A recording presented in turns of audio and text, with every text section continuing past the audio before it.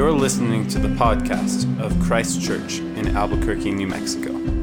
We hope these sermons help you to know God through Christ by deepening your belief in the gospel.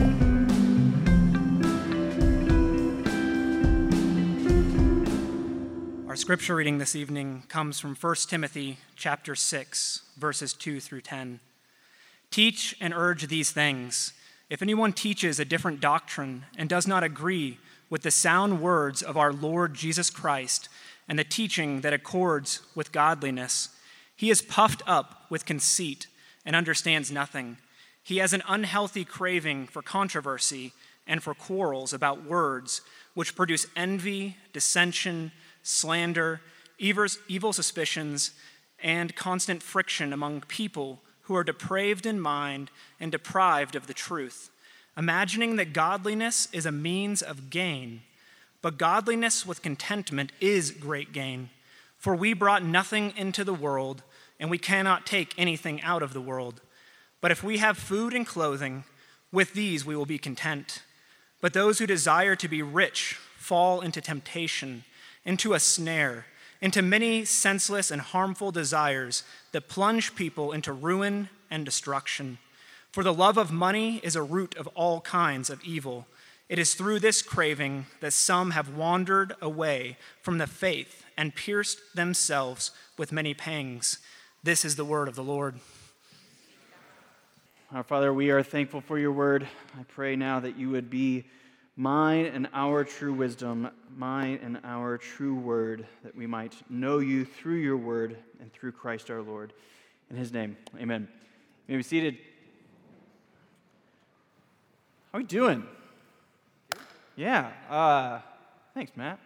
I'm doing great, too. It's week 3 in here. Starting to feel a little bit more regular and comfortable on here. We only have 2 weeks left here in this letter of 1 Timothy, and then we will get to Easter, where we will do a kind of a one-off short sermon because we've got a lot to do that day.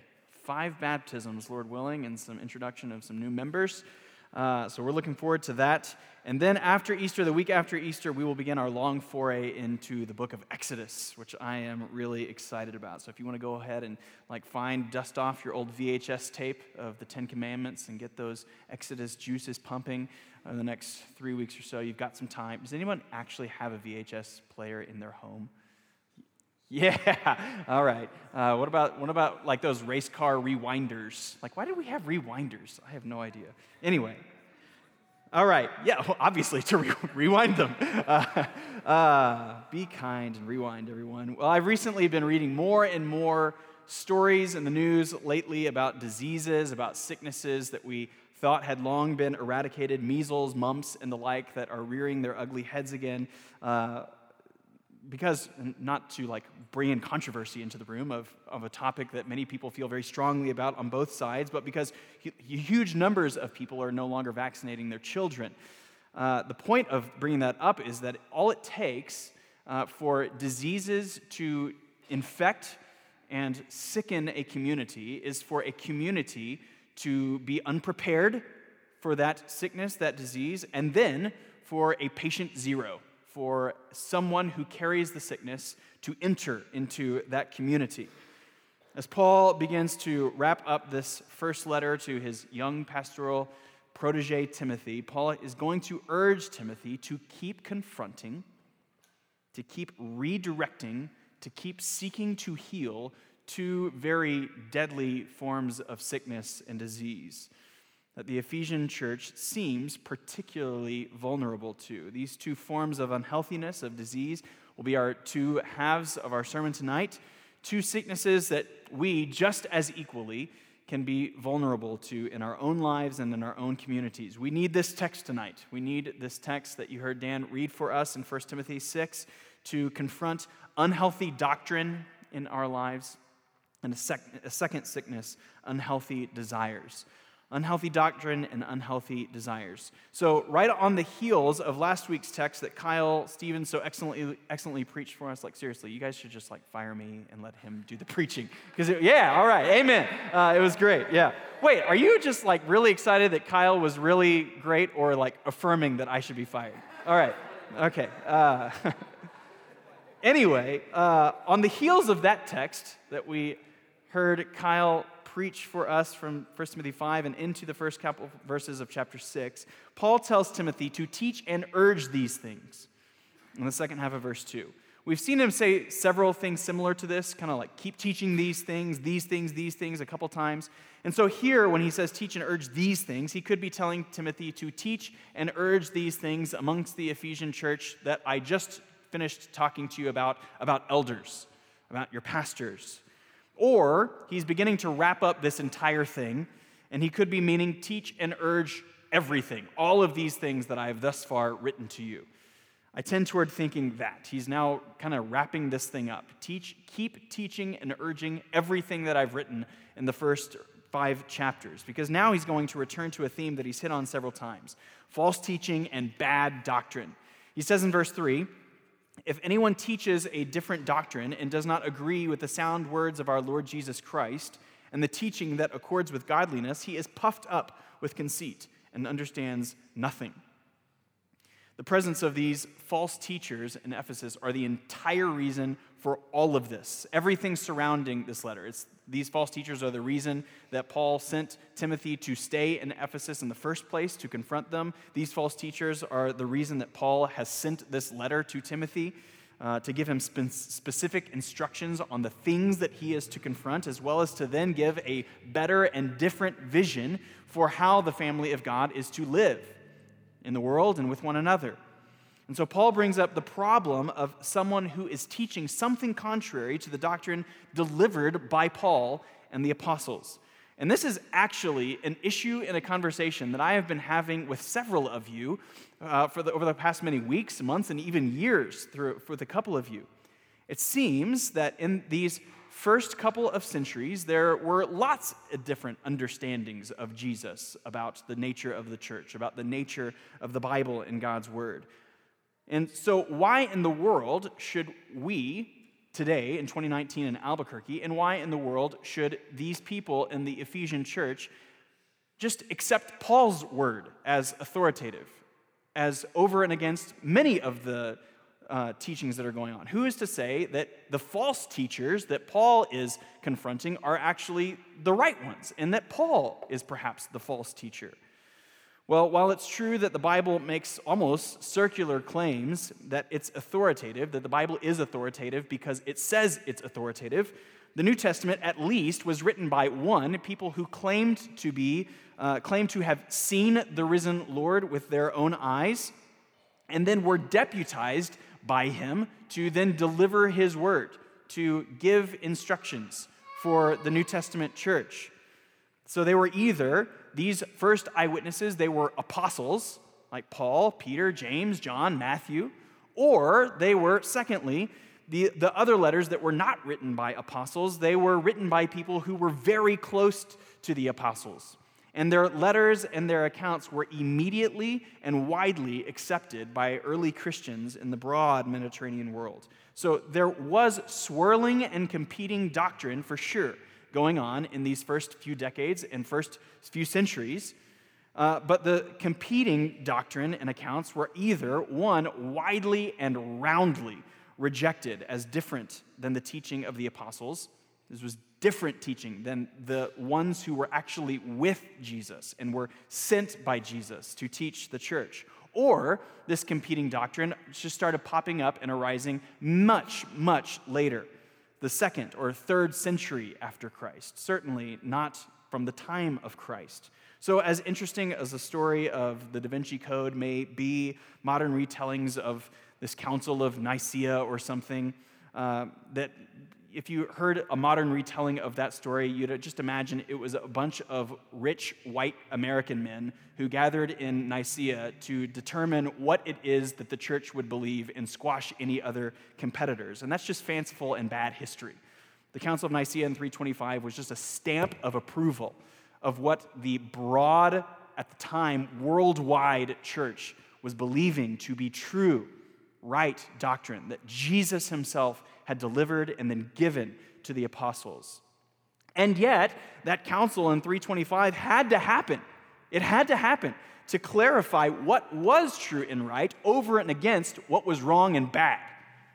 False teaching has always existed, and until the Lord returns, it always will. My favorite children's Bible is the Big Picture Story Bible. There's lots of great ones out there, but one of my favorites, many of you have it, many of you read it with your own kids if you've got kids, and I like the way that this thing is written and organized because it tells the story of a God who speaks, who reveals himself to humanity, and then humanity chooses not to listen. It either does listen to the Word of God and then decides it knows better than God and then just chooses not to listen, or it just puts its fingers in its ears and pretends it has not heard. It's the story as old as the garden and the fall itself, when the serpent first puts the seeds of doubt in the first humans by asking, did God really say? And this is a question that all humans are asked of in temptation and even ask of themselves all day long for all of our lives. Did God really say? Adam, in Genesis 3, should have jumped in and said, yes, he did. He did, and he did so very clearly. But he didn't. Adam didn't say this. So God's word for our life is the slow drip of ongoing penicillin against spiritual infection in our lives, both individually and in our churches. And so Paul here says that different doctrine is different or bad if it does two things. If it doesn't agree with the sound words of our Lord Jesus Christ, in verse 3, and if the teaching doesn't agree with teaching that accords with godliness. If it doesn't agree with the words of Jesus, and if it doesn't agree with lives of godliness. So first, if it doesn't agree with, literally, the healthy words of Jesus Christ. The sound words, this word sound, if it doesn't agree with the sound words, is literally, if it doesn't agree with the healthy, life-giving words of Christ, not the diseased, sick ones that you are hearing from the false teachers. So, what Paul is saying is does the teaching agree with, likely, the words of Christ? And since the gospel accounts weren't written down yet, Paul is likely referring to the oral traditions that these early Christian communities were memorizing and passing down to one another. Things like the Sermon on the Mount. These things are written in a very structured and organized way to be memorized before they were even written down. So you want to know if a teaching is good and right and true, it lines up with what we know that Jesus taught. And we know, even though the gospel accounts probably weren't even written down yet by the time Paul is writing many of these letters, he's interjecting so many of the words and phrases and teachings from Jesus that we do see in the gospel accounts. So even the words of Christ were forming and shaping what he's writing. This is not just a sentence or two of Jesus that we take from the Gospels, taking it out of context, but does the teaching that we hear align with all of what Jesus taught? Not a sentence or two, but all of what he revealed to be true of God and the world and humanity and sin and the nature of repentance, all of these things. And included within the teachings of Jesus are his unashamed and emphatic affirmation that the Old Testament is even the Word of God, and it is good. Many teachers out there today use Jesus as kind of like a coffee filter. They put Jesus up, they say, we read the Bible through the lens of Jesus. That sounds good, right? I think I do that also. Reading the Bible through the lens of Jesus. But then they can pass through Old Testament stories or pass through many parts of Paul or other parts that maybe don't sit as comfortably with us as 21st century Americans, and then the coffee filter of Jesus lets the bad stuff get through, and then whatever is helpful and useful and probably affirming of my already preconceived understandings of the world, I'll keep that as useful. But then what do you do with the bad coffee grounds? You throw it in the trash. And that's what many teachers of the Bible do today. Just toss out much of the Old Testament or all of the Old Testament, much or all of the rest of the New Testament. The stuff that's hard to understand, the stuff that is difficult and challenging to our modern ears just gets tossed out. Well, we'll have many more weeks and months ahead of us in Exodus to think through this nuance, but Jesus comes to fulfill the law. He comes to fulfill the Old Testament. He does not come to throw out the law and the Old Testament altogether because it was primitive, it was bad, or it was somehow lacking. So, is a teaching or a teacher in accordance with the comprehensive teaching of Jesus? This requires us to not only know the Bible, but to understand it, to understand the context of how the whole Bible fits together. And I'll be the first one to say that's hard work. Understanding how the Bible fits together, understanding the deep doctrines and theology of God, this is hard work. Luckily, He's given us a lifetime. He's given us churches. He's given us, as 21st century Americans, He's given us Bibles to read on our own. He's given us a mobile bookshelf out here to grab a book to find a topic on something that I don't understand. He's given us many things to help us understand individually and corporately as churches to understand the Bible. Because as the old saying goes, every heretic has a Bible verse. Every false teacher, generally, if he's claiming to be a Bible teacher, will use the Bible to support his teaching. Every teaching can come from a good place, the Bible. Penicillin can be used for good, but used wrongly, and it can kill you. And so, it is important for us to do the very, very hard work of understanding the thing which we're reading, to understanding God's word as it's given. And again, to some of us, that might sound like, well, if everyone is using the Bible, how is it that we can claim to know what is true and right? A few helpful guardrails to keep us on the road of right and good doctrine might be, what do other parts of the Bible say about this text or about this issue that I'm wrestling with? I've just flipped over to 1 Thessalonians 4 or something, and here's a difficult passage about sexual morality or the return of Christ or something. What do other parts of the Bible say and speak to about 1 Thessalonians 4? Another question might be for us is, how have the majority of Christians understood or taught this issue or text throughout history? Another guardrail might be, how do the majority of Christians in the world presently understand and interpret this text or this issue? So yes, while some southern white Americans used the Bible to justify slavery, undoubtedly that's true in history. They picked a couple of random verses out of context, but if they had taken their fingers out of their ears and been a bit more self-reflective, they would have seen that the history of interpretation throughout the history of Christianity is against them. And if they would have had the ability to ask the rest of the Christians in the world alive at the time, they would have understood that the history or the present Christian church is against their understanding of the Bible that they're using in slavery for the time. Incidentally, some folks are today using the Bible to justify and affirm all sorts of sexual relationships as God-honoring and good in the same way. They have picked a couple of words or verses out of context, even though they have the overwhelming history of interpretation for the last 2,000 years against them, and they have the overwhelming Christian church worldwide against them. And this feeds us right into the second way that you know if a teaching is different or bad.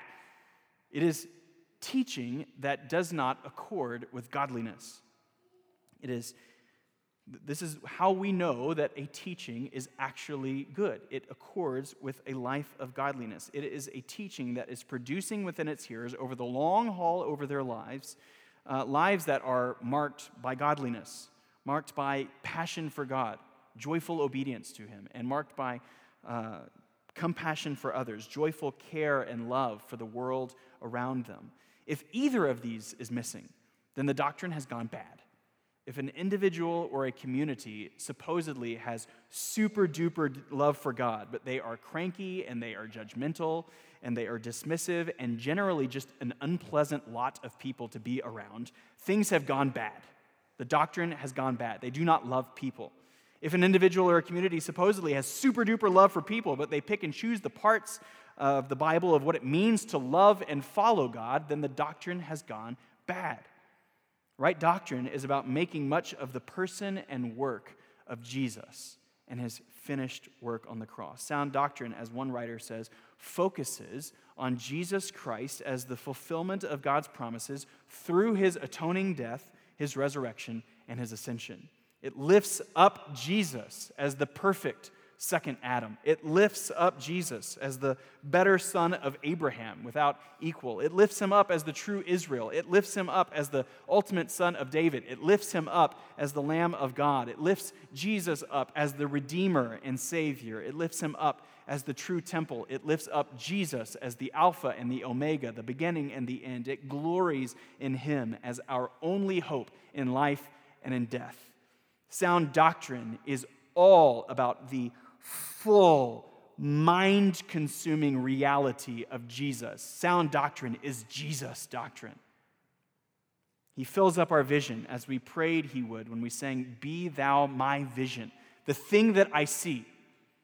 Fill up my desires and my hope so that nothing else is to me except for what you are. This is what we sing. There's a lot of these and thous, but be thou all else to me, save that thou art. Be everything to me except for what you are.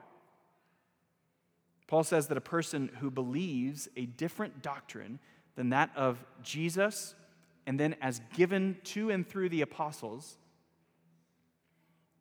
this person is puffed up with conceit. This person actually understands nothing. In his conceit, this person thinks that he has learned or he has unlocked some new way of understanding the world or understanding the Bible. But in his conceit, while he thinks he knows something, Paul says he actually knows nothing. He is so blinded by his knowledge that he is unable to see through that knowledge into what is actually true. His knowledge of the world has eclipsed his knowledge and vision of Jesus. So while it can often be dangerous to ascribe subconscious motives for why a person does or believes the things that they do or believe, here Paul will show us, at least for these false teachers, where their unhealthy, where their sick desires, their bad doctrine come from. Their bad doctrine comes from the second half of verse 4. It comes from an unhealthy, literally sick, craving for controversy and quarrels about words which produce envy, dissension, slander, evil suspicions, and constant friction among people who are depraved in mind and deprived of the truth, imagining that godliness is a means of gain. Bad doctrine, which comes from prideful, actual know-nothing conceit, has a deeper origin story, at least for these false teachers, a deep contrarian spirit that just loves controversy. Some of us are more contrarian than others, who like something before it's cool, and then when it finally hits the radio, now it's not cool, right? Who just because a large group of people like something or believe something, then we become naturally skeptical or distrustful of it. This can be true of me. It's one thing to be contrarian. It's another thing to be contrarian just to throw the grenade of controversy into the room and then just watch the world burn. And that's the way of the world today. There are those more and more, increasingly so, who love to watch the world burn, and we grab the popcorn. We're there to watch it also. The worst example may be internet trolls who just comment on YouTube videos or on Facebook posts just to make people angry. I read a story recently of a woman who found her husband's internet history, and it wasn't pornography that she found, but she found that her kind, mild-mannered husband would just get online every night and turn into a monster.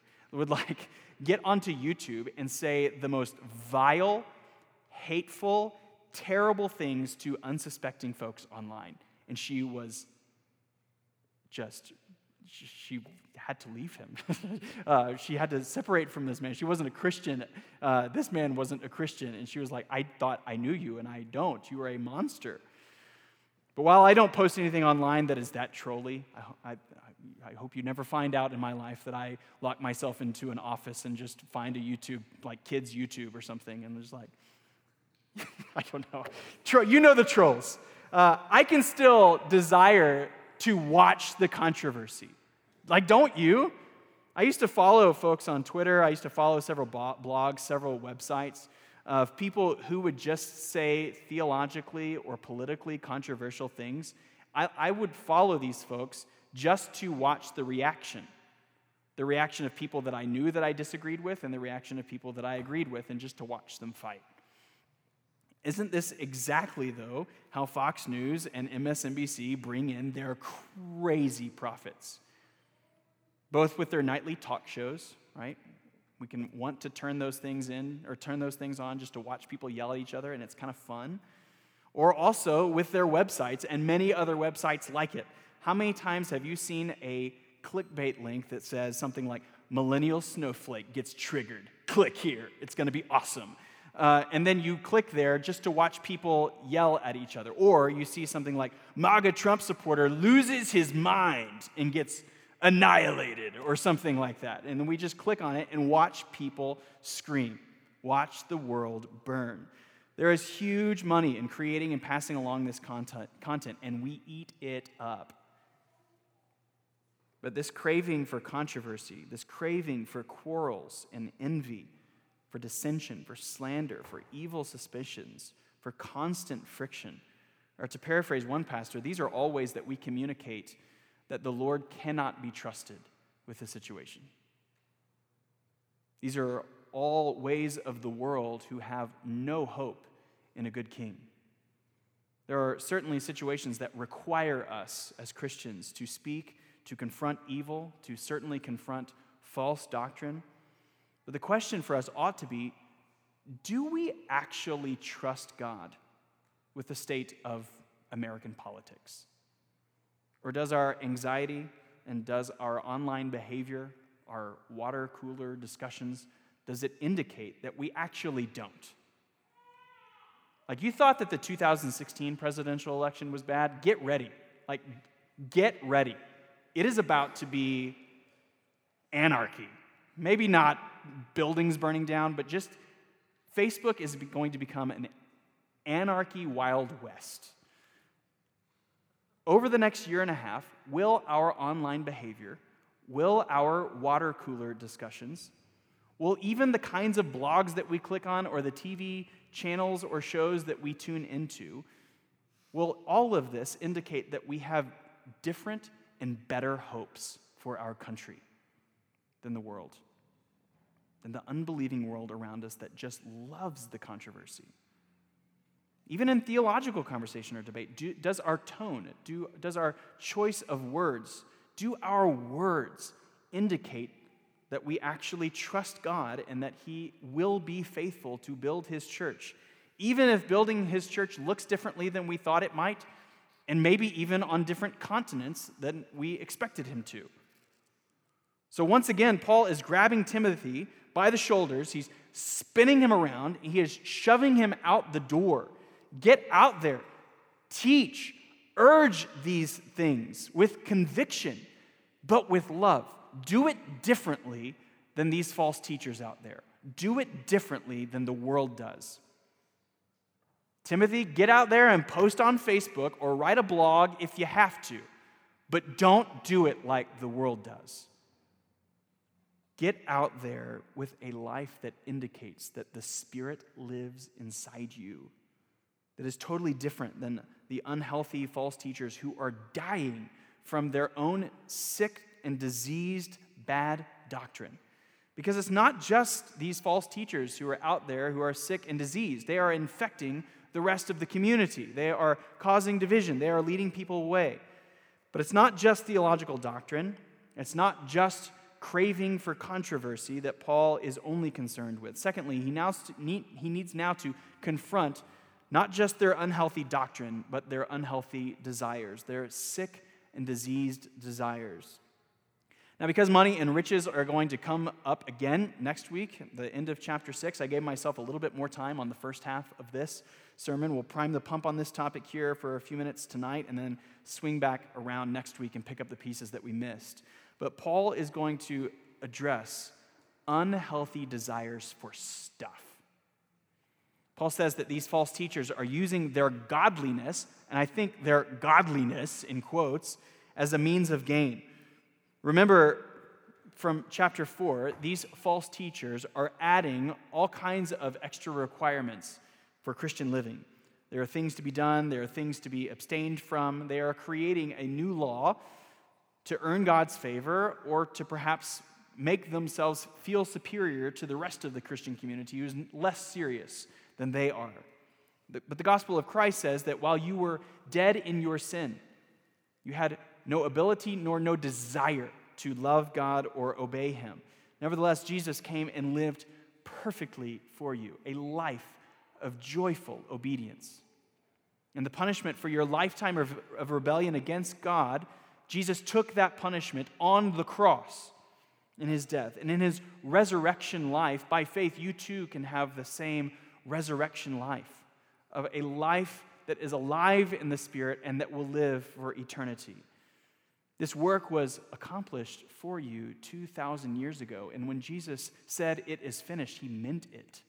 There is nothing to add to what he has accomplished on your behalf. All someone must do is just grasp hold on that work by faith. So to add requirement to it is to say that was not enough. And if that, Jesus' work on the cross and his life and his death and his resurrection was not enough, then what in the world did he die for? So these false teachers are strolling into town and they are acting and teaching godliness. They are acting and teaching a form of obedience, but is really just law-keeping that diminishes the work of Christ, and they are doing so to make money. Godliness as a form of gain. Of course, there are plenty of teachers and pastors out there today are doing the same thing for the same reasons. But this was especially a thing in Paul's day. Religion and philosophy teachers expected to be paid by their listeners, and listeners in these towns expected when a traveling philosophy or religion teacher came and spoke and taught on the town square to pay them. Even if a teacher didn't believe the things that he was saying, there was money to be made in just being a good speaker and good rhetoric. And this is why Paul was so careful to make sure that his audiences in cities around the Mediterranean did not think of him as one of these traveling philosophical or traveling religious hucksters who just set up a box, got up there, and said a few words about God to just let the money start rolling in. As Kyle mentioned last week, this is why he worked side jobs to provide for himself, of making tents so that he might provide for himself, that he might differentiate himself from those in 2 Corinthians 2 that he says, those who peddle God's word for profit, who would just walk around with one of these things and teach about God, teach about what he has done just to make a quick buck. Paul is not interested in that. Rhetoric and so-called godliness are not means of gain, while they may be means of financial gain. But that is not to say that Paul does not think that godliness is not altogether a way of gain. Rather, verse 6, he says, godliness with contentment is great gain. Godliness, not as a means for earning God's favor or growing in material wealth, but godliness in contentment with whatever material wealth that God has presently given you with is great gain. Godliness, not as a way to convince God to bless me more, or if I just obey him in this way, I will obligate him and kind of shake him down for a few more pennies or dollars. But because of God, who he is, and the extravagant love that he has already given to us on the cross, well, there is nothing that is more beneficial in your life than godliness.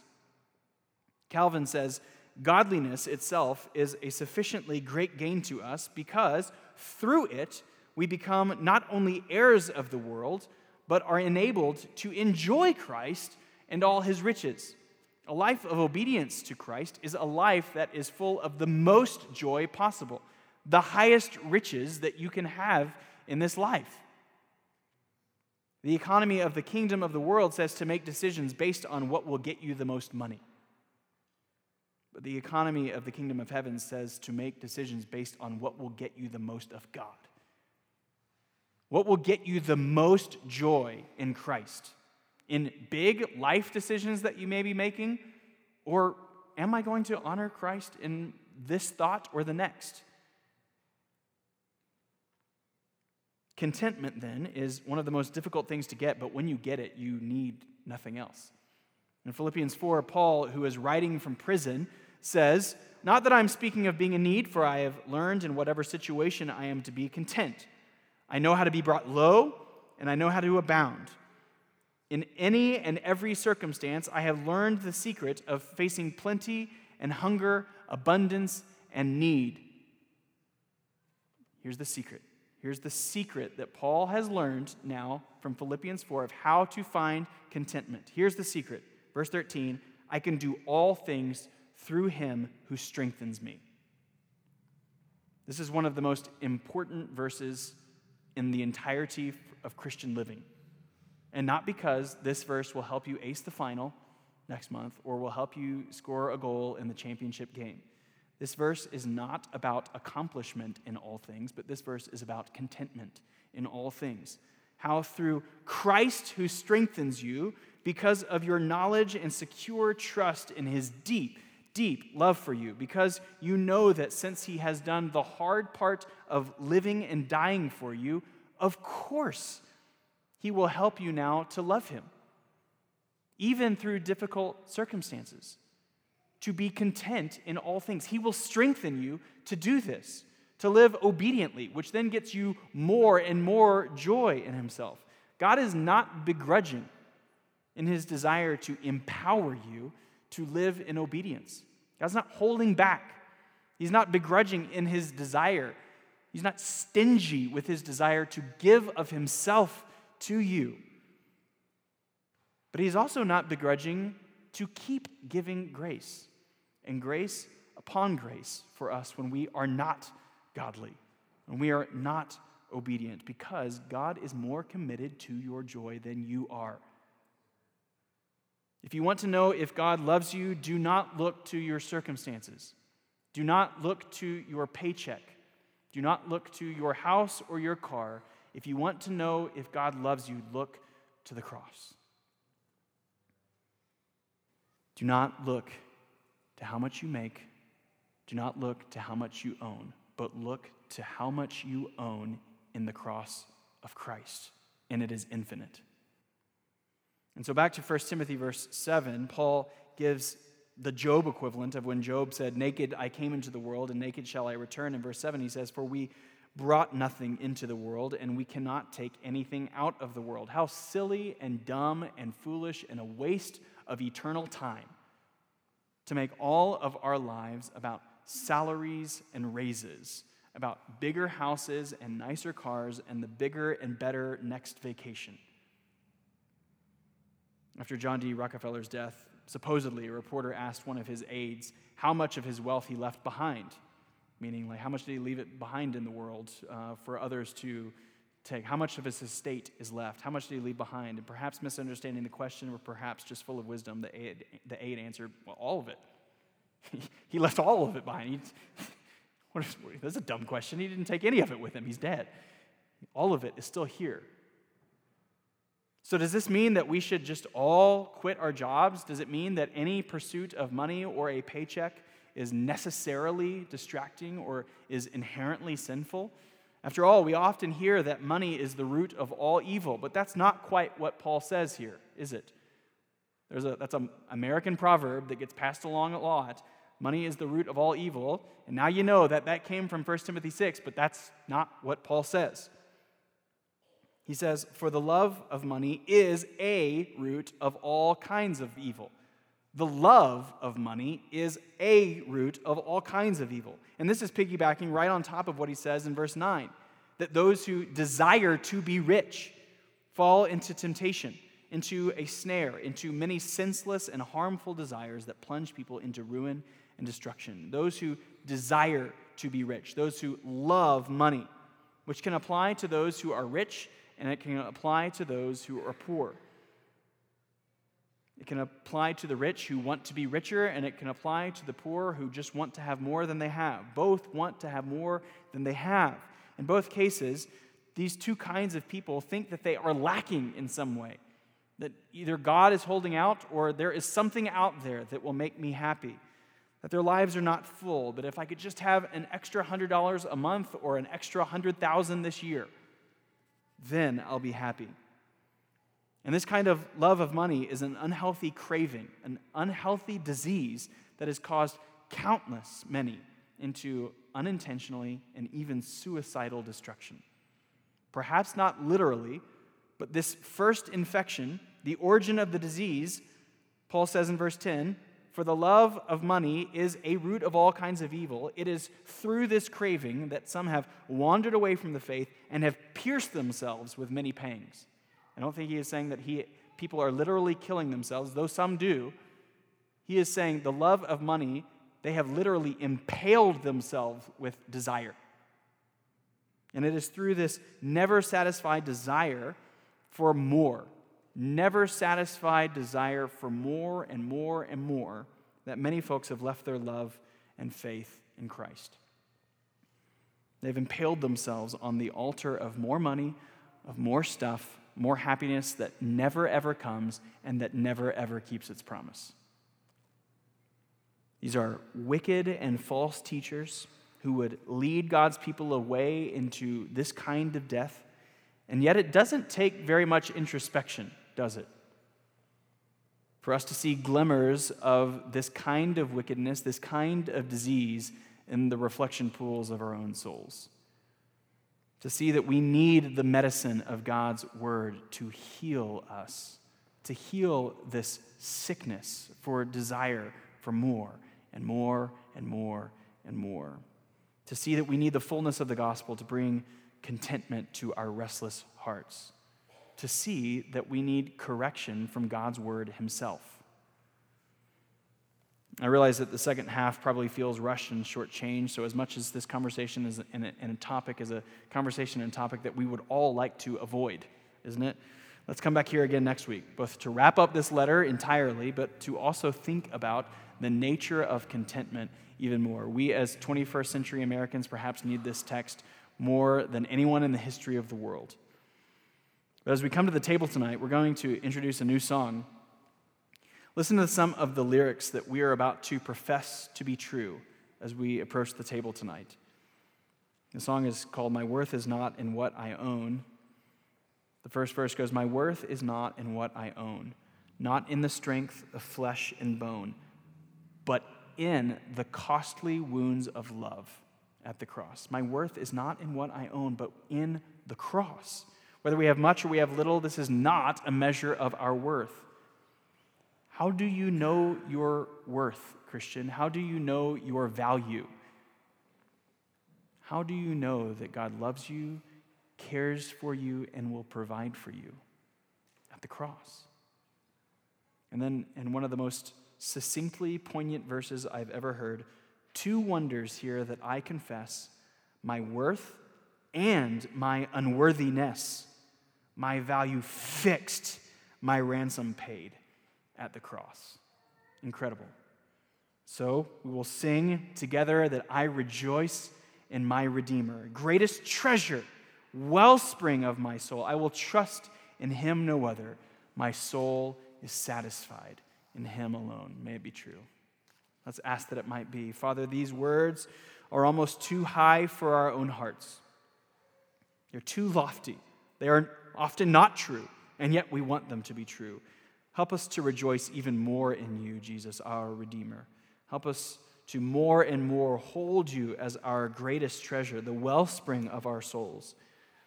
God, we need your presence. We need your power that we might trust in you and no other, that our souls might be satisfied in Christ alone. We know that you can help us in this. We know that you want our restless hearts to find their rest in you. And so, Lord Jesus, help us. In faith, we cry out to you that all of this can be true, that we can do all things through you who strengthens us, that we can find contentment and joy no matter the circumstances of our life, in you who strengthen us. And we pray these things in faith in your strong and powerful name. Amen.